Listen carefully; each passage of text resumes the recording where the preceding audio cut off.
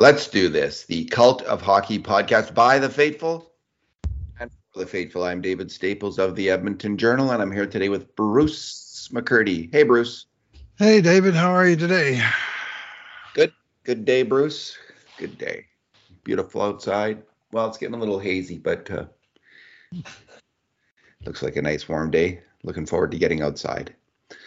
Alrighty. How about you? Oh, all right. I'm looking forward to getting outside. I'm back walking, and I got sick in December, so I lost my streak, but I'm up to 140 days again or something like that, so going strong. Yeah.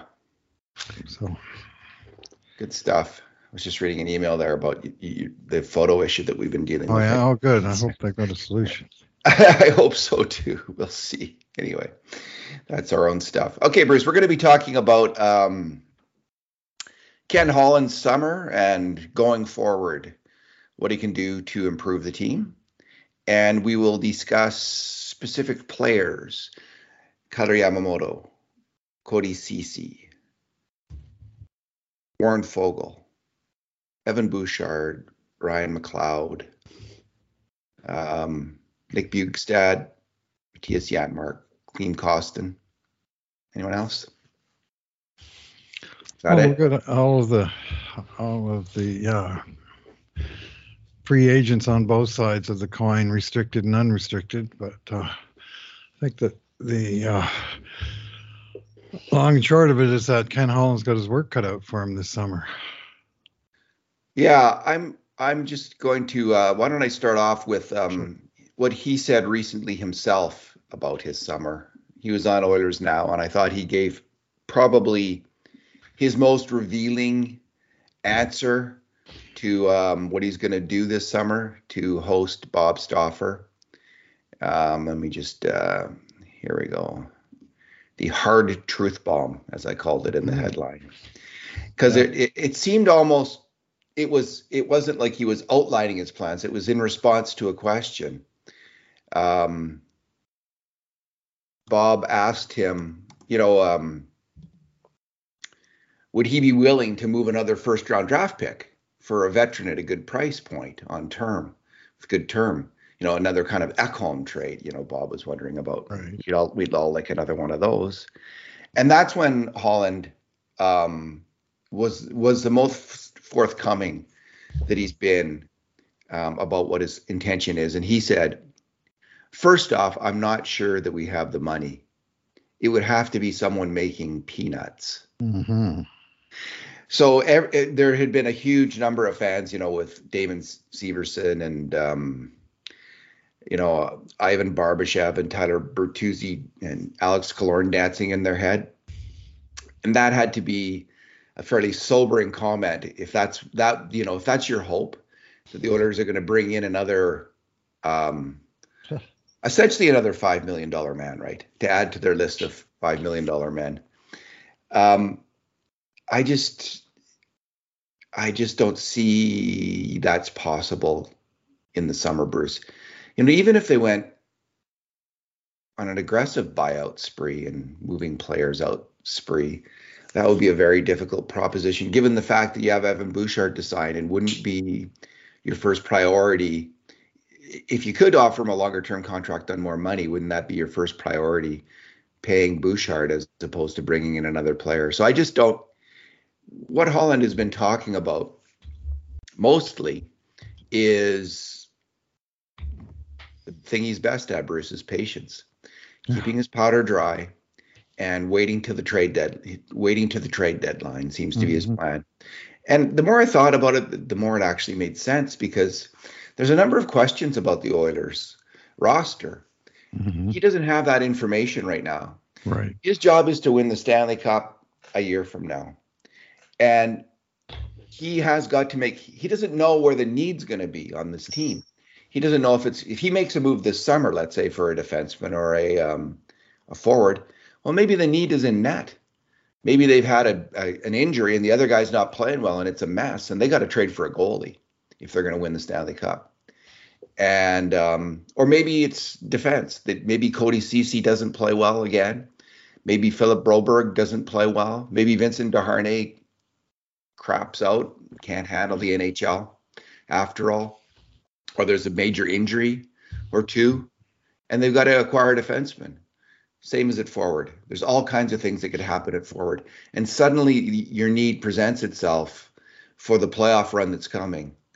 And the reason you have to be careful is you have so little cap space. As you put it in your post today, you've got about $6 million as it stands now, and you've got 6 players to sign. Up to. Roughly. So it's there's very little wiggle room here. And you can get a little bit more wiggle room by moving out some players, moving out some contract. But that's easily going to probably be taken by the players on the current roster, the way I see it. Either, if you moved out money, Bruce, you'd probably use that money to sign Bouchard or McLeod a little bit longer, possibly, as opposed to bringing in another player, although I'm not sure about that. Anyway, that's the general frame that I'm seeing. What do you see?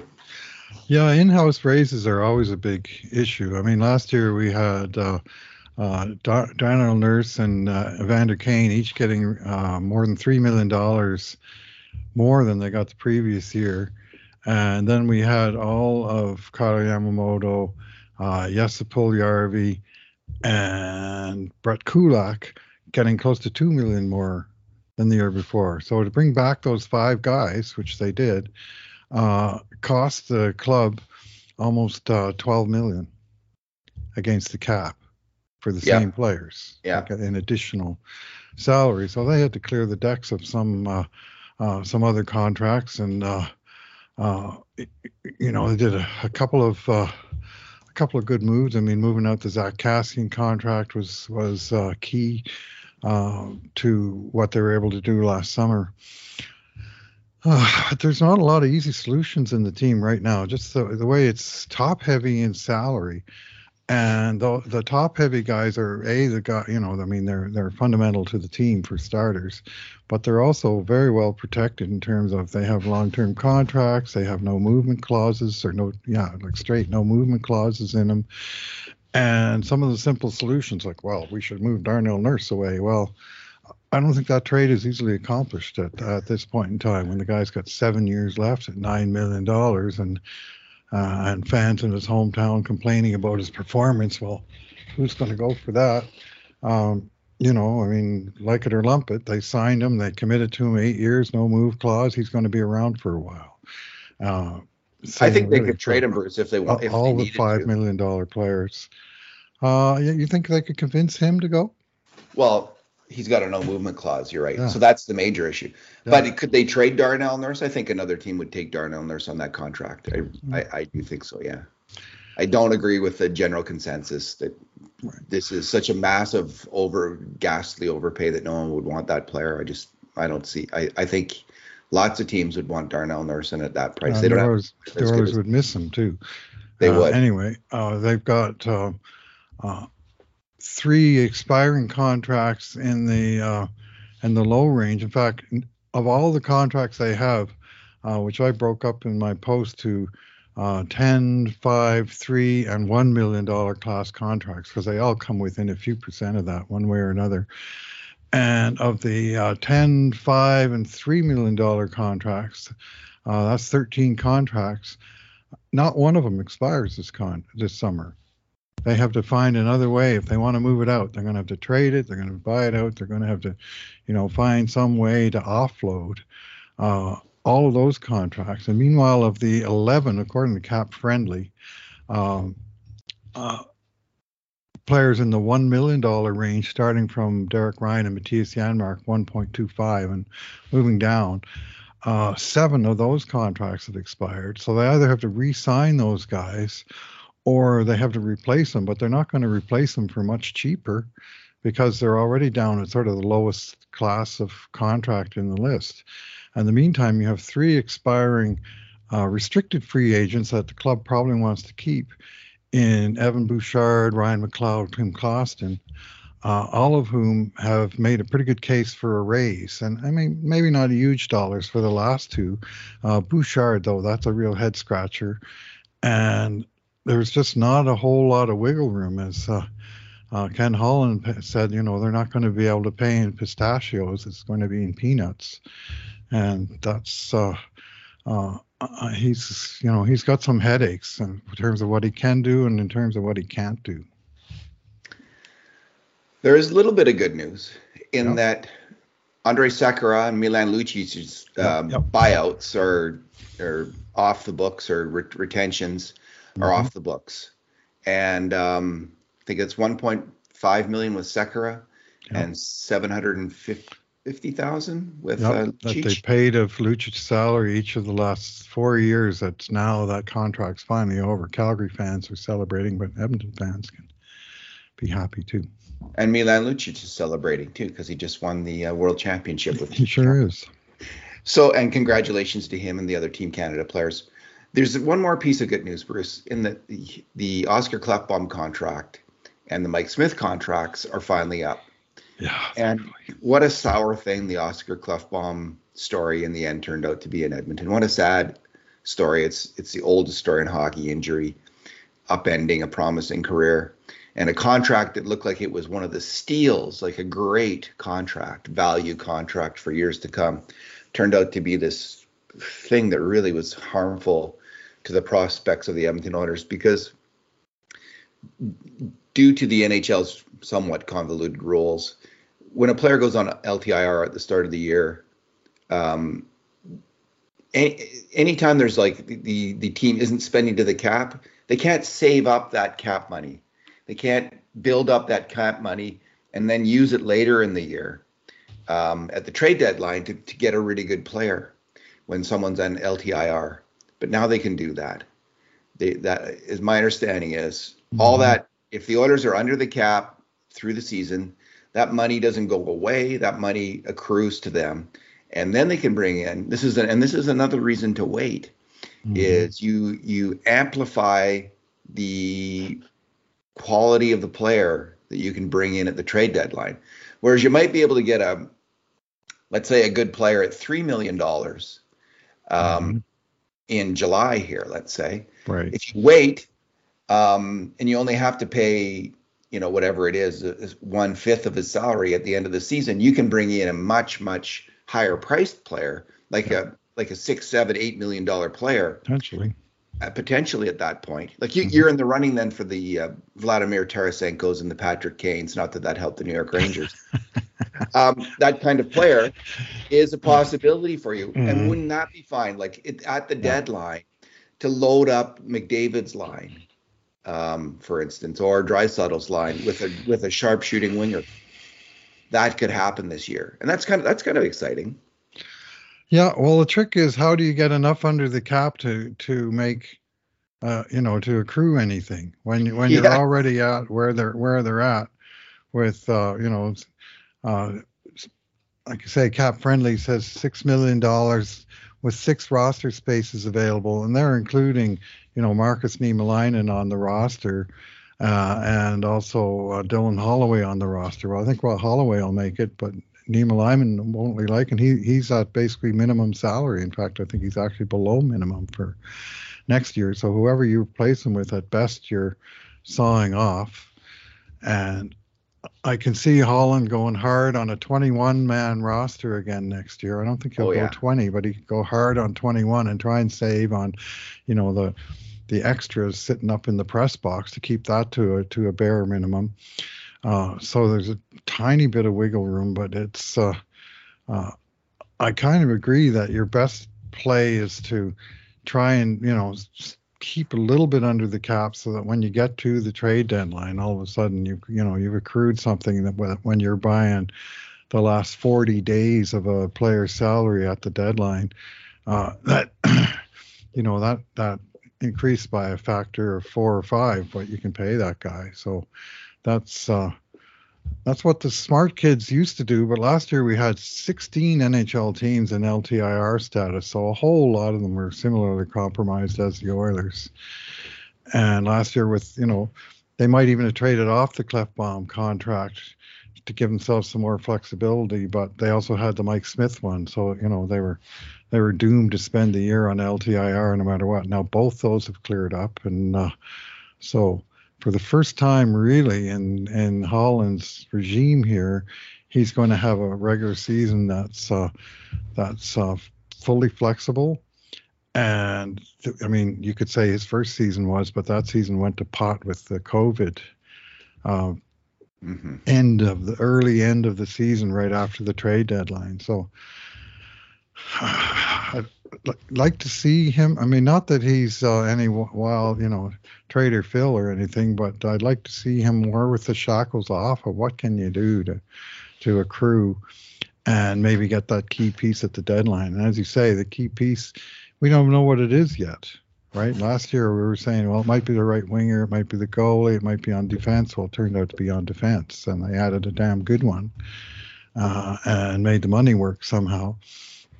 And I'm not sure the Oilers would have been any better off if they had Matthias Ekholm from the start of the season in terms of, but they might have finished a few points higher in the standings, but the playoffs still would have been the playoffs, is, I guess, my take. He did okay with the shackles on at the trade deadline. Evander Kane one year and Matthias Ekholm the next. That's some pretty good work by Ken Holland. And goes a long way in me having positive feelings about him as a GM. Like those two moves were outstanding moves by Holland. So Bruce, the obvious thing for most fans, I mean, I did a poll on this, and it was like, should the Oilers keep Kailer Yamamoto or not? And it's not unanimous. But if Kailer Yamamoto is listening to this, he might just want to stop listening right now. It was as close to unanimous. It was like, I think it was 80. Let me just see if I can get the exact results here. 88%, I think it was, where they think he should either be traded or bought out. And it's all to do with when I dug into it, I identified a number of reasons why Yamamoto. Here's the poll. Okay, and the survey says, come on. It was 88-12 last time I looked at it. 88 to 12, 87.8 to 12.2. 7 out of 8 people think he should be gone. And that had 2,200 people voting in it. So that's fairly representative of what Edmonton Oilers fans are thinking. So that's really tough news for Yamamoto. But Bruce, there was a number of reasons, and it was interesting. The most like the one I hadn't thought about, but I think, his even strength scoring, first of all, hasn't been great, even though he's played so much with McDavid and Draisaitl.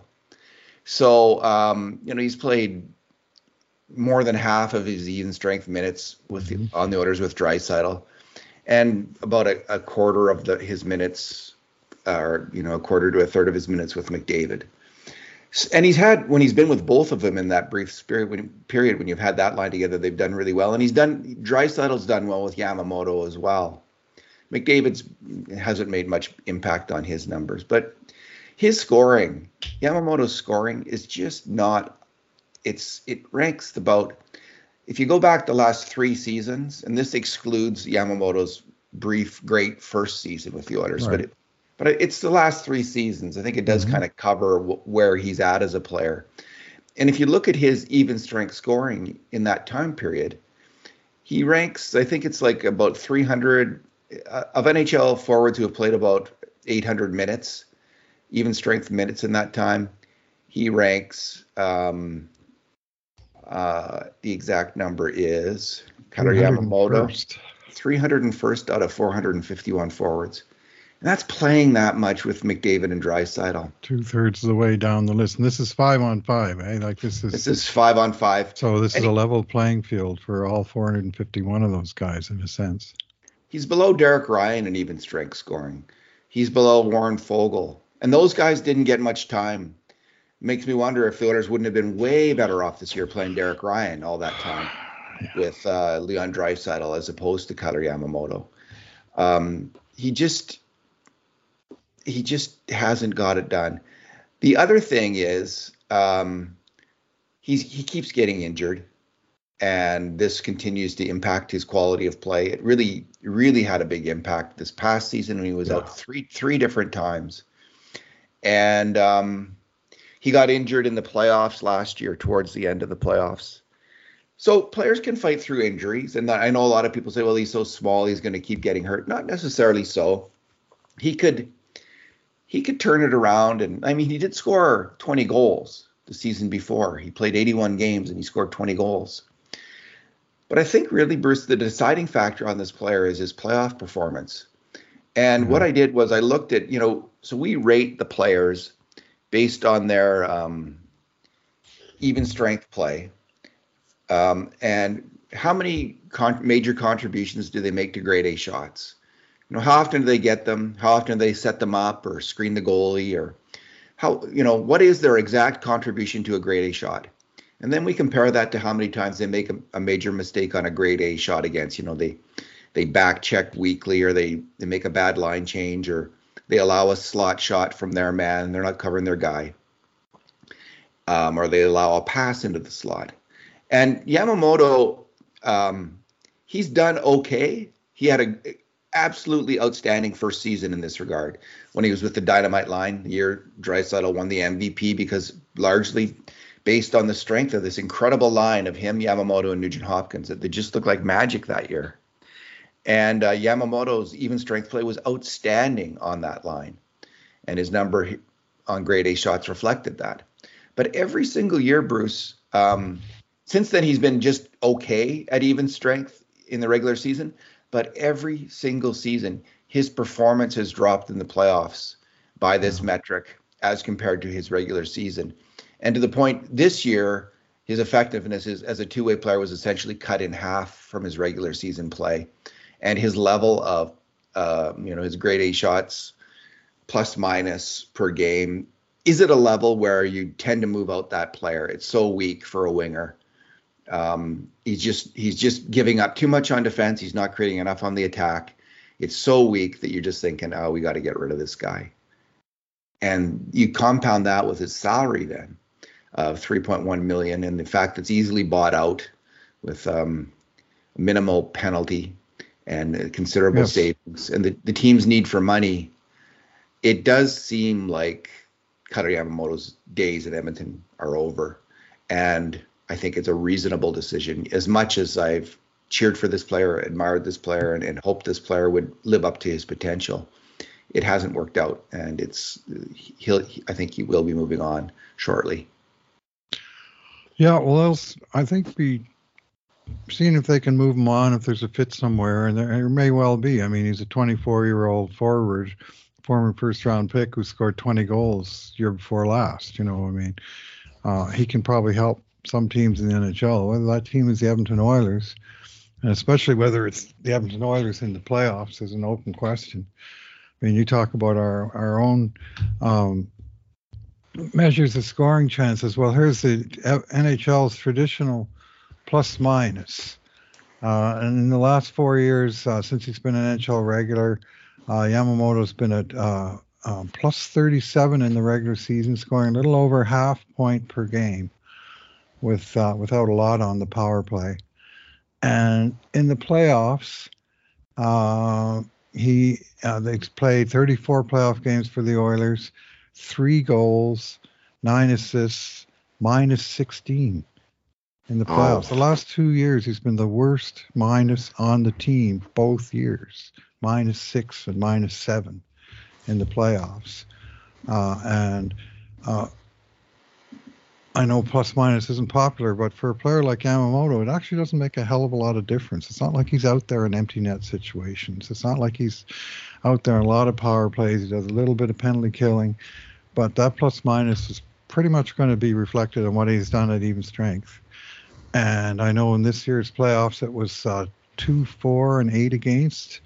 I think that was just in the Vegas series, where he had 4 shots on net in 6 games. He just wasn't contributing offensively. And Defensively, I thought he played about the worst defense that I've seen from him. Like, I've usually admired him as a defensive player, really good with the stick, brave on the getting in the shooting lanes and stuff. And he was just getting beat, overwhelmed. Like, guys were just pushing back past and through him and taking it, and I just wasn't seeing a whole lot of positive from the player in the postseason, other than the one and only series-winning goal that Edmonton scored, which was his one and only goal in the entire playoffs, and something of a Californian at that. But threw it at the net and it went in. Yeah, right? yeah, exactly. Yeah. But when he got past the puck and close to the net, man, he just whiffed on so many chances. Just whiffed. I don't know what it is with his hands, or if it's a panic level or what it is, but it seemed like anytime somebody teed him, if he could tip the puck, great. But if he had to handle it, forget it. Yeah, and then it didn't help that Kane's hands were, he apparently had a broken finger and then his wrist thing, and he wasn't able to score very well. And then Hyman, he's not a sniper in the first place. And then Nugent Hopkins, his hands went away in the playoffs, it seemed, as well. It was just like a nightmare in the top six on the wings in terms of having a sniper. Yeah. This is why I was dreaming there momentarily of that big contract sniper coming at the trade deadline. Mm-hmm. And it's a cliche that smaller players and finesse players sometimes fade in the playoffs. It's a stereotype, but sometimes stereotypes, there's, there can be some truth to them. And in this case, he's just living up to that. He is getting pushed around and pushed out of the play in the playoffs. And we've seen it 4 years in a row. There's enough evidence that is it going to change? I mean, Jordan Eberle was moved out essentially for the same reason. Yeah. And I think that Eberle, he's a bit bigger of a player, but he did find a way. He has found a way to become a useful playoff performer. So this is I might take a look, just another look and try to argue the other side of it. Keep Yamamoto and try to think of all the reasons why you might. And there is a chance that he could figure it out in the playoffs and figure out a way to become an effective playoff performer, as good as he is in the regular season. And then you'd also say, well, the reason he wasn't good in the regular season this year as compared to last year is he just got banged up so much. And that can change too. Players have injured seasons, and you don't move them out every single time. Sometimes you wait and you see if they turn it around. And there's every chance that he could turn it around and become a strong regular season player again. This is why I'm actually hopeful they won't have to buy him out, though, more than anything. That they will be able to move him to a team that's desperate for, like an Arizona or a Chicago or some team in the East that's lower down in the standings, that needs a forward that can help them compete in the coming season. And I think you should be able to find that team, and hopefully you'll pick up a draft pick for Yamamoto. I think that would be reasonable. I don't think they're going to have to resort to the buyout, but that might involve waiting to the draft. I'm not sure when the first buyout period is. Is it not before the draft? No, but it's close to. I mean, everything overlaps this year. Yeah, the draft is on June 28th, 29th. Oh yeah. And then old contracts die on the 30th, and free agency opens on July 1st. So I'm not quite sure where I checked where within there the buyout window happens, but it's pretty hard to squeeze it in between the draft and the free agency when you've only got one day to do it. And of course, players being bought out, they deserve to be able to join the market on July 1st. I mean, it'd be cruel and unusual to them. Of course, it's always possible that the Oilers would have a player that filed for arbitration, which would open a second buyout window later. But buyout for Yamamoto, compared to all the other hideous ones that we've endured over the years, where it's millions of dollars for 4 or 6 or 8 years on some guy that they bet wrong on, for Yamamoto, it's just 2 years total buyout, and the cap hits would be $433 and $533, so less than $1 million total spread over 2 years, compared to $3.1 million next year.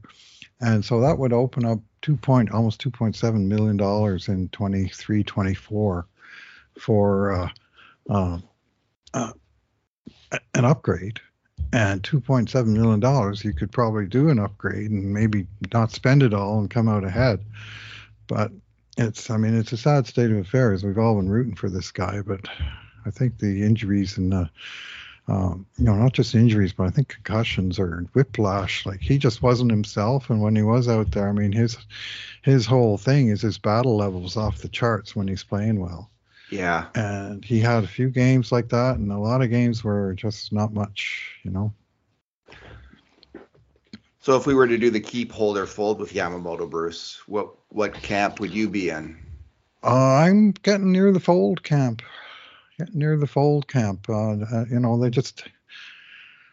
just don't have the cap space to wait and hope. And the other thing is, the one other factor which I didn't raise yet is they have these young forwards, Dylan Holloway, Raphael Lavoie. These guys are ready for their NHL. Xavier Bourgault maybe another year from now, but Lavoie is at the end of his ELC, and Holloway has one more year, I think. These guys are ready. They need to get their NHL shot. Holloway was probably ready for a little more ice time this year. If he hadn't gotten hurt, might have got it.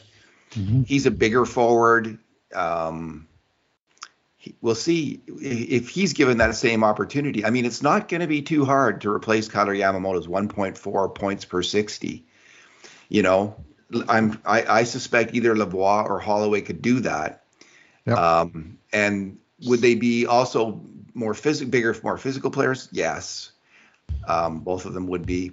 Would they be as good defensively? Well, in the playoffs, Yamamoto wasn't that good defensively, and he wasn't that good defensively this year either. Like, he took a step back in all aspects of his game, probably related to injury, more than anything else, is to be fair, completely fair to him. And it was just one thing after another. So, but you have these guys, Bruce. Lavoie is 6'3", 6'4", 220. Holloway 6'1", 210, 205, something like that. These are big, aggressive hockey players that could really help the others a lot. So it's just, to me, I'm definitely in the fold camp. You got to move on from Kailer Yamamoto, and so that means I would buy him out, because I'm in the fold camp. If you can't trade him, I would buy him out. But I do think they'll be able to trade him. And like Chicago's got to be desperate for players, and Arizona. They got Connor Bedard, but they went out and they traded Alex DeBrincat and Kirby Dach and Dylan Strome at the beginning of last year. So Connor Bedard arrives and he's going to have nobody around him. Well, exactly. And now Yamamoto's a smaller player, just like Bedard is, so that he's not ideal. Yeah. But so he's not ideal for Bedard's line, but he's ideal for the second line that Bedard's not on, to have another line that attracts a little attention, perhaps. So yeah, they should. It should actually be a fairly straightforward move for that team as well. But you just never know what Chicago's going to do right now.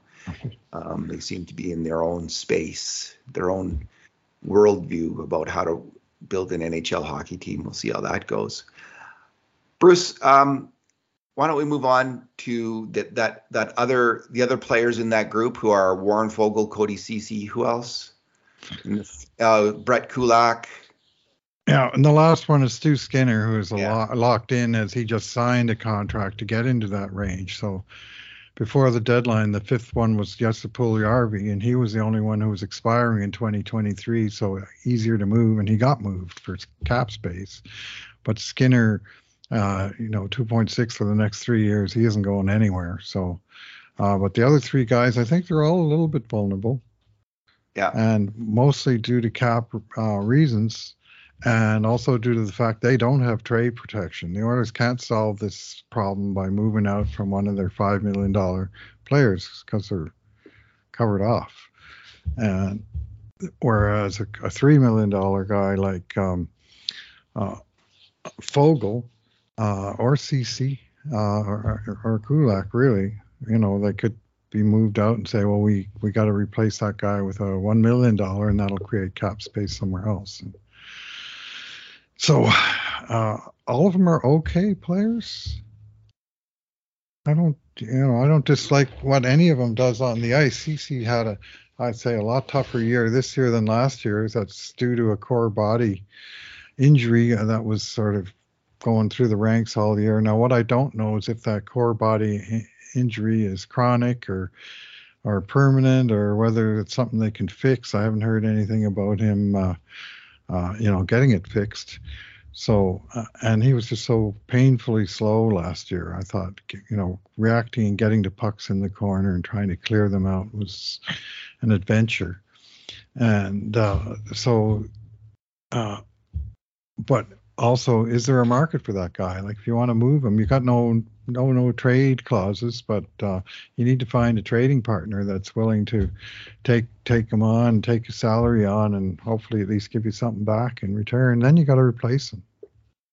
So it's not easy. Yeah, I think there's probably a market for Cody Ceci too. And again, the Chicago Blackhawks, that would just be an obvious move for him, because Cody Ceci is not a bad hockey player at all. He's capable of playing in the top four. He did a good job when he wasn't injured with the Oilers. So I actually, and I think we'll do a more detailed dive into Ceci, and we'll do a complete kind of keep, hold, or fold podcast upcoming where we really get into it. But I just think he's in that camp of players. Injured this year, wasn't that good. Was pretty good though when he wasn't injured the year before. So he's still a veteran player. He's hard to replace. He's not earning that much money. Good luck replacing him.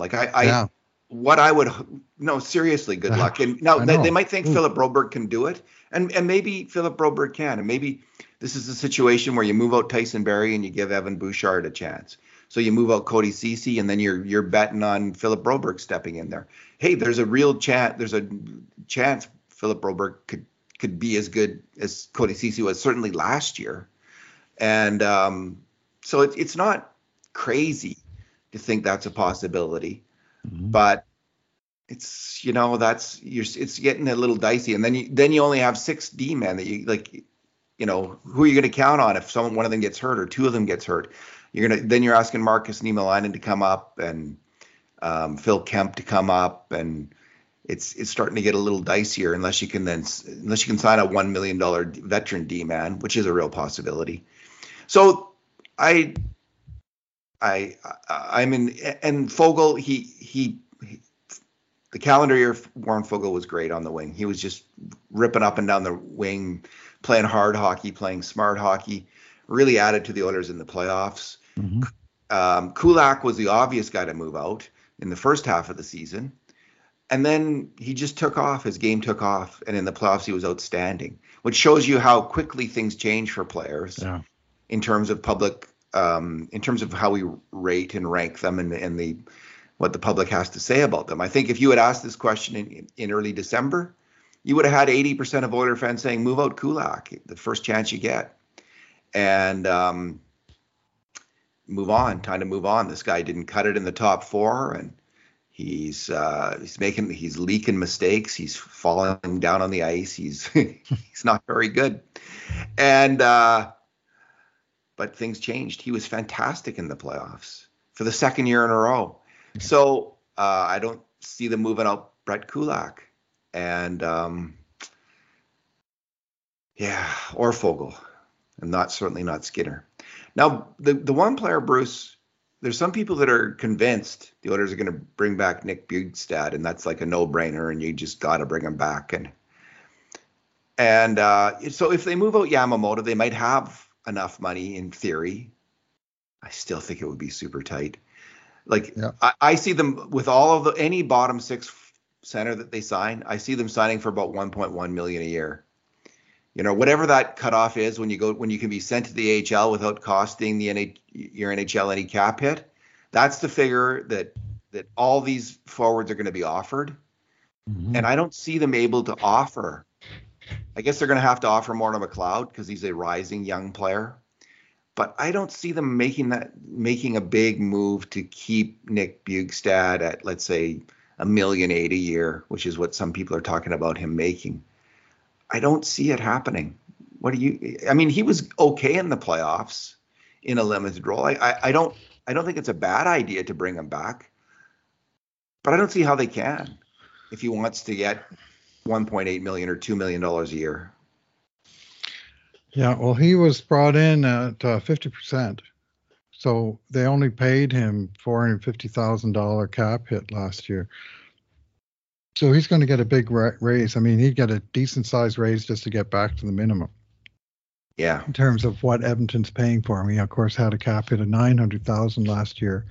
Second time in a row, he'd signed a 1 year contract for 900,000. But before that, he had a 6 year deal at 4.1 million per year.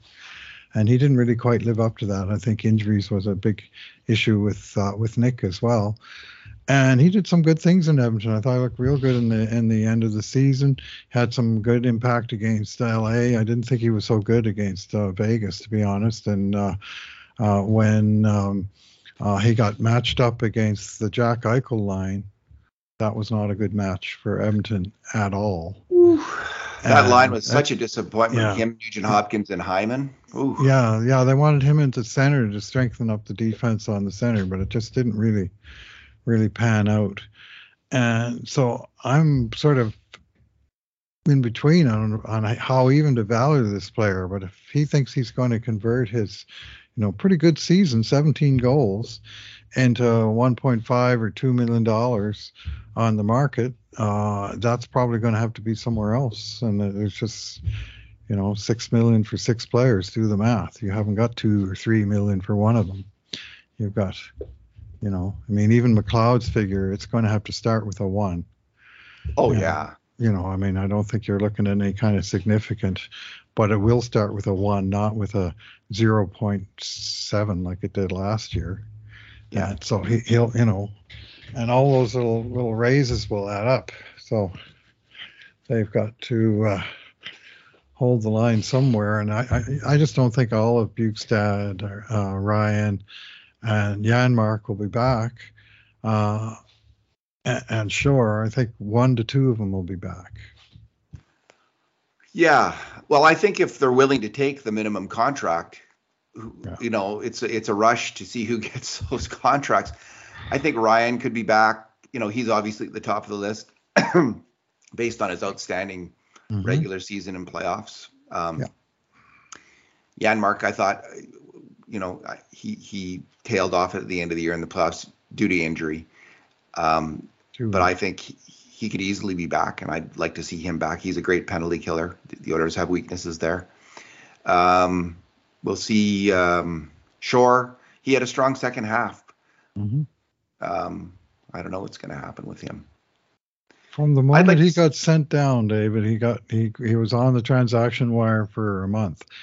But from the moment he got called back in emergency situation because the Oilers were down to 19 players, and he kind of got a second life after clearing waivers, and he was back on the team within days. And he played every game for month or 6 weeks, and he was really good. It was the best he played, I think, in his 3 years here in Edmonton, Devon Shore. And at that price point, if you got a veteran at NHL minimum, well, he either makes the team or he doesn't. And if you can waive him, then you've got a veteran you can call up. And if you can't waive him, well, the problem, such as it is, has gone away. The minimum contracts are not the problem. The problem is anything over the minimum. And even like Matthias Janmark discovered, minimum plus 500,000, a pretty decent pay for a veteran player. That cost him his job in the NHL at the start of the season because they could not squeeze him under the cap. They could squeeze Devon Shore $850 under the cap. They could not squeeze Matthias Janmark $1250 under the cap. And those little margins, like one way to consider salaries is to look at the amount of the salary cap and then subtract the NHL minimum, because that's what it's going to cost you at minimum to replace that guy, barring special circumstance like retention and a trade. That's and so when you look at Derek Ryan, minimum plus 500,000, Matthias Janmark, minimum plus 500,000, compared to all those other guys that were in the $9, $8, or even $700,000 range. Sometimes it just made more sense, or the only way it worked for the org was to bring up one of those really tiny contracts. And it more and more these days, the NHL is, you want an NHL paycheck, you might have to expect a low check. And certainly lots of veterans are finding that out the hard way in Janmark's case, and that the lower their salary it is, the more likely it is they're going to be in the NHL, or at least be on the transaction wire. They can be called up because the team can afford it. So it's the way the contracts have stratified during this cap era, where we have now a few really high paid players and then a whole stack of other guys down near the minimum. And we're finding veterans, good veterans, down in that latter category. So I think that's where Holland will be shopping this summer, frankly, is in the $1 million range, veteran forward defenseman, see what he can find in the market after the initial rush is over. What did Colorado pay for Evan Rodriguez this year? Just let me check, because that guy was a hell of a $2 million. Yeah. $2 million? Man, that guy, every time I saw him play, I thought, what a player he is. He was really decent. $2 million. So I don't know if they'll be able to afford a player like that on the bargain basement this year, but that'd be nice. Anyway, like it's they have to sign Evan Bouchard. Yeah. He's finally off his ELC. And if they had their druthers, they'd probably, if they could, they'd sign him long term, I bet, and try to get him locked up for as long as they could. And they can't, because they don't have the money, they don't have the cap space. So it's going to be like the Darnell Nurse situation, where you just keep grinding it out over the years, and he's underpaid for a long time. Mm-hmm. And then finally you get to the end and he signs this mega contract if he's a good player, like Nurse was at that time. And that's how it's going to be. So, hopefully Evan Bouchard, it works out so well that he does earn that big contract 4 or 5 years from now. And that'd be fantastic. Well, my view is that, yeah, sure, it'd be nice to sign Bouchard for 8 times 8 or whatever people are saying, which would, if you're going to give him that, give it to him in 3 years, because it'll still be good. Sign to either a 1-year extension where he doesn't have any negotiating power at all, and you might be able to keep that down in maybe the 2s. I'm not sure. If they go 2 or 3 years, that price is going to go up, and the contract will expire while he's still a restricted free agent. But part of the goal of the team here is to maximize what they can do in the next 3 years when McDavid is under, his current contract. So signing Bouchard at a lower rate for 3 years as opposed to a bigger rate for 7 or 8 years is maybe the play. They got to keep the whole cap under. They can't afford to give him $6 million this year. They got $6 million for 6 players, not one. So I think the play is to get as much money you can. You move out Yamamoto's money and give that to Bouchard. Try to give him a little longer term on his deal, because he could easily get a point a game, Bruce, this year on that power play. That's what he averaged, right? Yeah. More than a point a game after the trade. After March 1st, yeah. 36 Tyson Barrie, points in 33 games. Tyson Barrie was the top scoring defenseman in the NHL. What was it, 3 years ago now? 2 years ago, yeah. 2 years ago, playing on that power play. So he's going to get a lot of points. Yeah. And in the NHL, you get paid for points. Yeah. And just sign him. If you can sign him to a 3-year deal now, that'd be great. They tried to keep him down. They had Barrie there. They could have given Bouchard the job at the beginning of last year, moved Barrie out, and it would have all been great. Now we'd be saying, well, we have Bouchard at 80 points this year. Now what? Yeah. Exactly. So, he got 40 points. So but he had such a strong playoffs as well that I think even though he has no real negotiating power, he's still got that, offer sheet potential. And he's got the points. So, he's got some negotiating power. He's got more than Ryan McLeod did. Let's put it that way. Yeah, it would be a shame to lose Evan Bouchard on an offer sheet, to say the least. Or to have to match it. That'd just be brutal. You'd be moving out CC, Fogle, Yamamoto, and if you could. Other teams would know you had to move them, and they'd be taking you to the cleaners at the trade offer front. Whew. Yeah, you want to screw the Fun, Oilers. eh? Now, Evan Bouchard, the question is, Everybody wants to screw the Oilers. would Evan Bouchard want to screw the Oilers? And because that's what that does, right? Mm. And it depends. That comes down to, that comes down to, because of the unique nature of the salary cap, the money you get doesn't go to your teammates. And, if you were to do that, that would be an interesting move. I could see the Oilers moving on from Bouchard at that point, taking the draft picks, depending on what the contract offer is, right? Like, how many draft picks you're getting and that kind of thing. And then bringing in like a Shane Gostisbehere or someone else like that to run the power play. So we'll see what happens.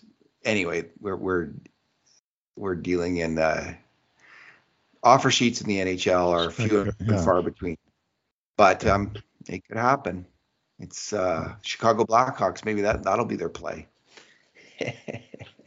Hey, in that case, you take the draft picks. Because in the short term, high picks for that. All right, Bruce. Well, let's. Anything else? Any other thoughts? Yeah, more compared to other off seasons, I think. Yeah, well, the draft is going to be boring, eh?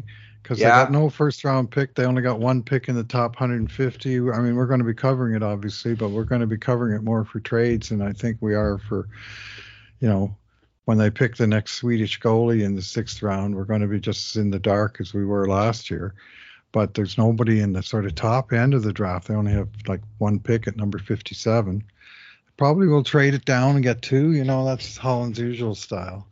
But there's still, nothing real juicy when you're talking about trading at number 57.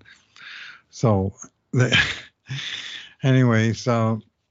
Do you think they could get a 3rd pick for Yamamoto? I don't think they could get a 2nd. Yeah, probably 3rd would be probably about as good as you could expect. So. Yeah, that's what I would guess too. Yeah, I do want to amplify your comments, David, on Canada at the World Championships, winning their 28th gold medal to move ahead of Russia on the all-time standings list, 28 to 27 goals. And they did it with a team that you wouldn't have bet a lot of money on 2 weeks ago. That started off 0-2. And did they know But they had a couple of nasty losses in the early going, but they just came on and got better and better. And the way the schedule fell for them was pretty fortunate. That Latvia upset Sweden, so Canada had to play Latvia in the semifinal. Germany upset USA, so Canada got to play Germany in the final. And they won tough games, both of them. Latvia and Germany were both good. And actually, to me, the highlight of the Worlds was Latvia winning their first ever medal. Population 1.8 million. They declared a national holiday in Latvia today to celebrate their bronze medal at the World Championships. So all you people that say the World Championships don't mean nothing and the bronze medal game is pointless, well, not to Latvians, it sure isn't. The celebration at the end of that game was nuts. And then for Germany, their first medal at the Worlds in 70 years. And of course for Canada, back on the high on the podium for the manyth time, but to see the flags of Canada between Germany and Latvia go up at the end of the game is, I'm pretty sure, going to be a once-in-a-lifetime vision, because it was the 2 major upsets to have those 2 teams in the medal round and winning medals at the expense of the United States, who lost to both of them in overtime. If that Team Canada team was in the NHL, for instance, it wouldn't be a terrible team. No. It might even battle for the playoffs. I mean, it's got Mackenzie Weegar and Tyler Toffoli, Jack Quinn, Cody Glass, Peyton Krebs, Adam Fantilli, who's going to be taking Lots 2nd or 3rd overall. Lawson Krause, who's a good hockey player. Ever. Sammy Blais, a tough grinder, and Peyton Krebs, Cody Glass, it's Scott Lawton. So it's not that terrible a team, actually. It has a feeling actually of an expansion team. Yeah. Yeah, not terrible. I mean, they won the gold medal, so clearly not terrible. But they also did the standard Canadian thing of being way better after 2 weeks of playing together than they were in, in the early going of the round robin, where these guys are. What was your name again? Yeah. And these Canadian teams have a history of developing chemistry over a fairly short tournament. That they're a lot tougher foe at the end than they were at the beginning, and they proved it again. I mean, the depth of Canadian hockey is like no other, where you can go way down into the depth chart to find guys. And, I mean, two happy stories for me, ex-Oilers, Milan Lucic. Hats off to you, buddy. Yeah. 34, almost 35 years old, representing Canada for the first time. And they made him the offer, and he jumped at it and went and played well. He set up the winning goal in the semifinal game. He made a terrific play in the build-up to the 4-2 goal in the gold medal game, and he, limited. I thought on the big ice, this is going to be fun, and yet he was able to do okay, and clearly it meant a huge amount to him. And like I say, good on you, and good on you, Ethan Bear, going over and representing Canada for the first time and coming back with the gold. Unfortunately, he got hacked on the hand in the very last second of the quarterfinal. He missed the last two games because of a cheap shot by Kasperi Kapanen, which was unnecessary, but unfortunately it put Ethan out, and he'd been playing really well. So good on those guys, but really, good on the whole team for getting her done and representing our country well yet again. So lots of people don't care, but this tournament's always been big for me. I would love the World Championship. It's always interesting, and unexpected things tend to happen.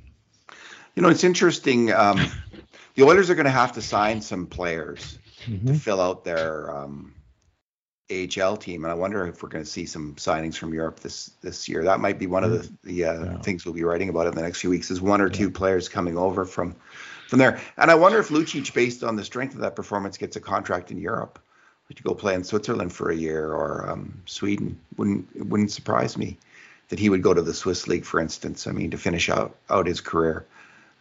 Croatian league, maybe, eh? Slovenia. Isn't Anze Kopitar Slovenia? Yeah, he is.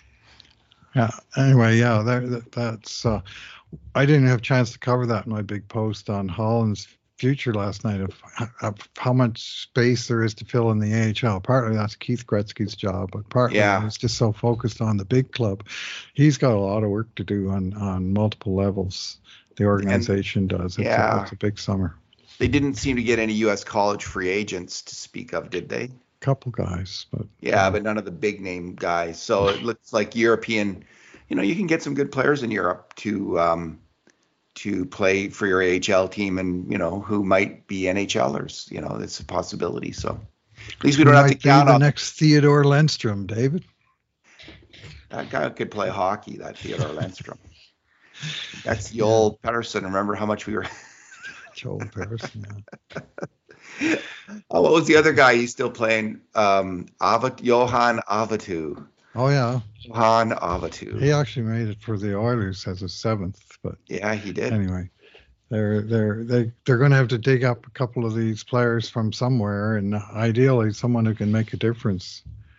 So Leonard Petrell. Bring back Leonard Petrell, the mighty oak of Finland. All right, Bruce. Thanks for talking today. Yeah, thanks for listening, everyone.